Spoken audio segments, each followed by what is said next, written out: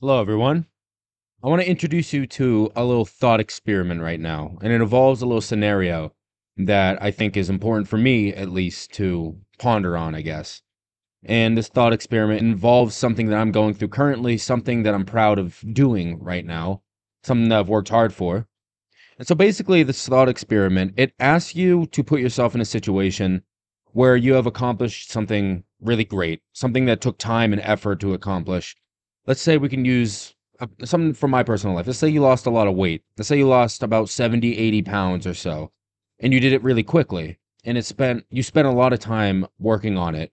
You spent hours each day or whatever trying to accomplish that goal and working your ass off in the process.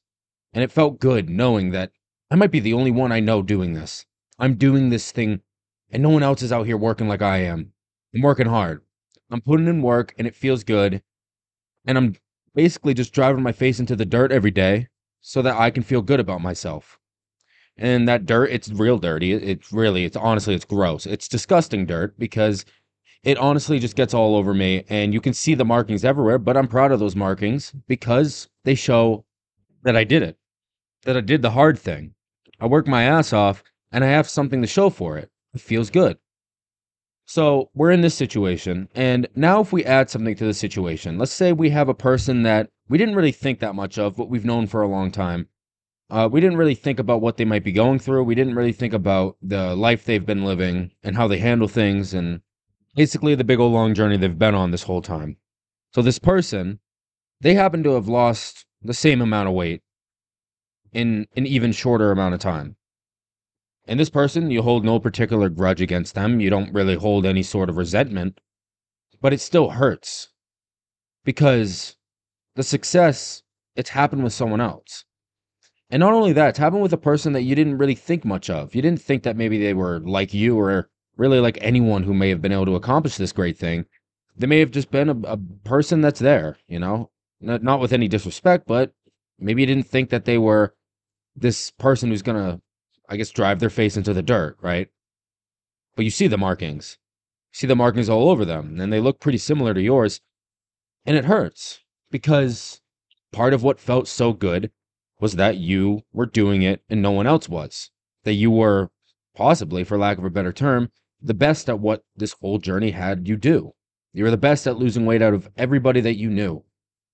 You had done it in a way that was very difficult, above all other people. But now that's in question. In fact, that's squashed because someone else is here and they did it.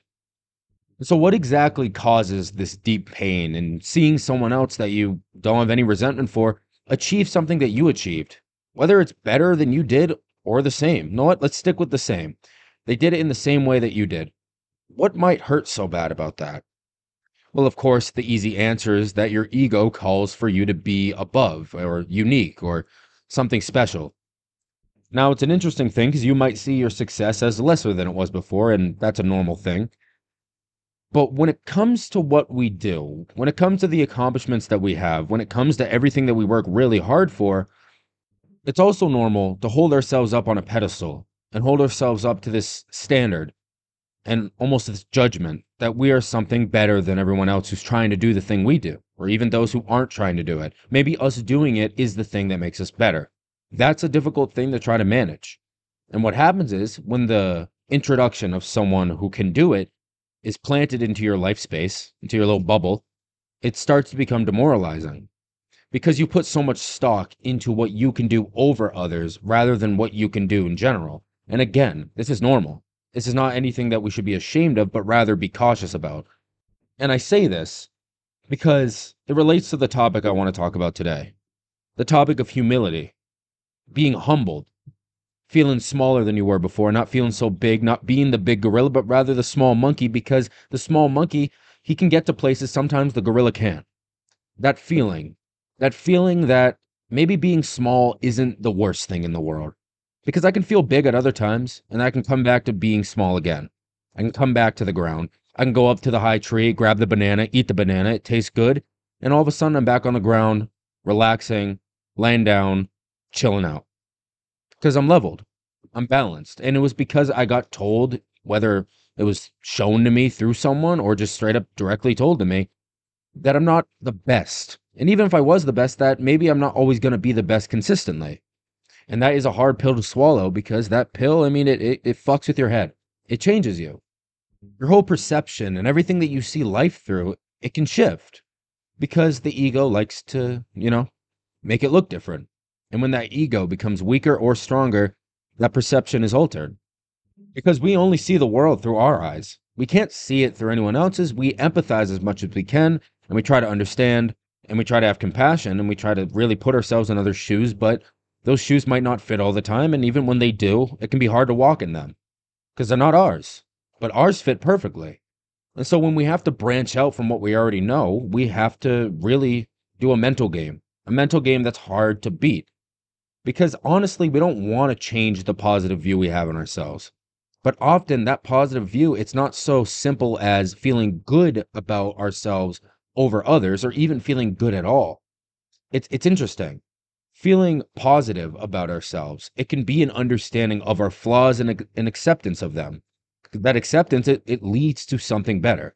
And so, an example that I have basically about it is that in my 20s, and I think in a lot of people's 20s, we strive to kind of gain some more wisdom about life and insight on things. And sometimes we try to share it. Sometimes we go overboard in sharing it and we start bumbling like a buffoon. We start doing things and saying things that we think are great, at least in the moment. And then we find out soon after we're a little bit reckless. We're a little bit, little bit dumb, a little bit stupid.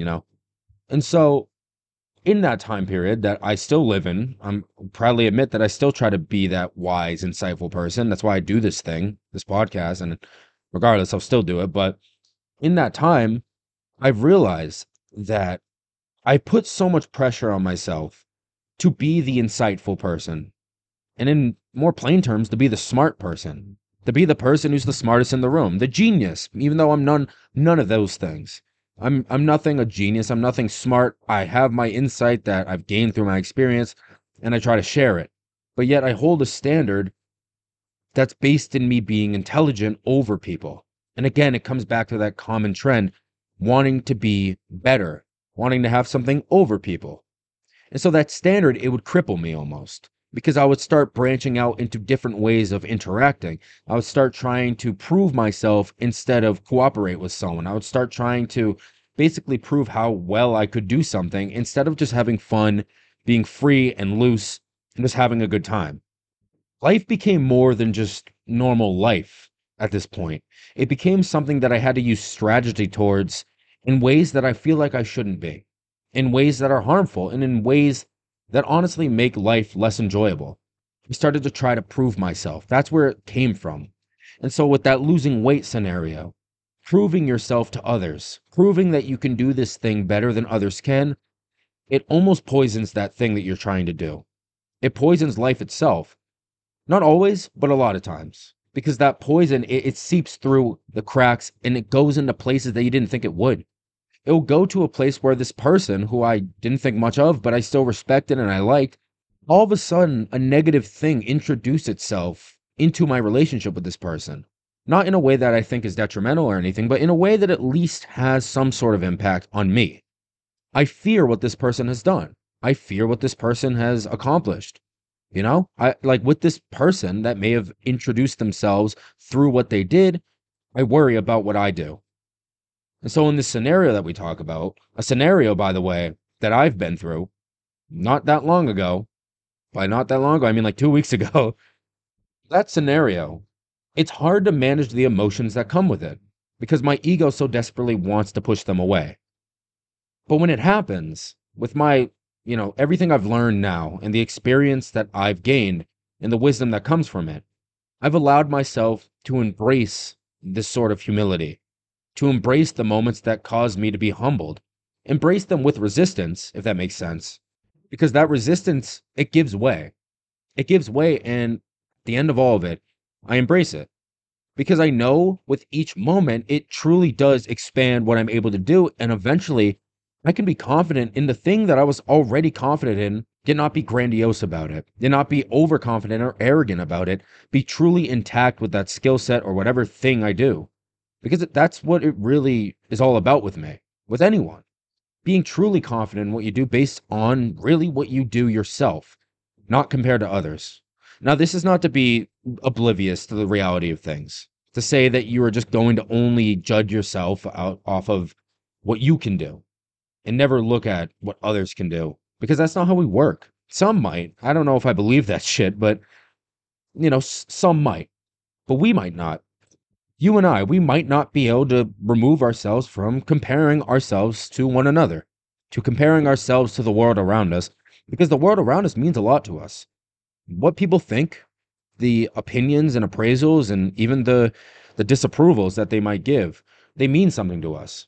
And these things that we try to accomplish, they might be a way of, I guess, overcoming those types of negative things they might think about us, or just getting the appraisal that we want. We want that, and there's nothing wrong with wanting that.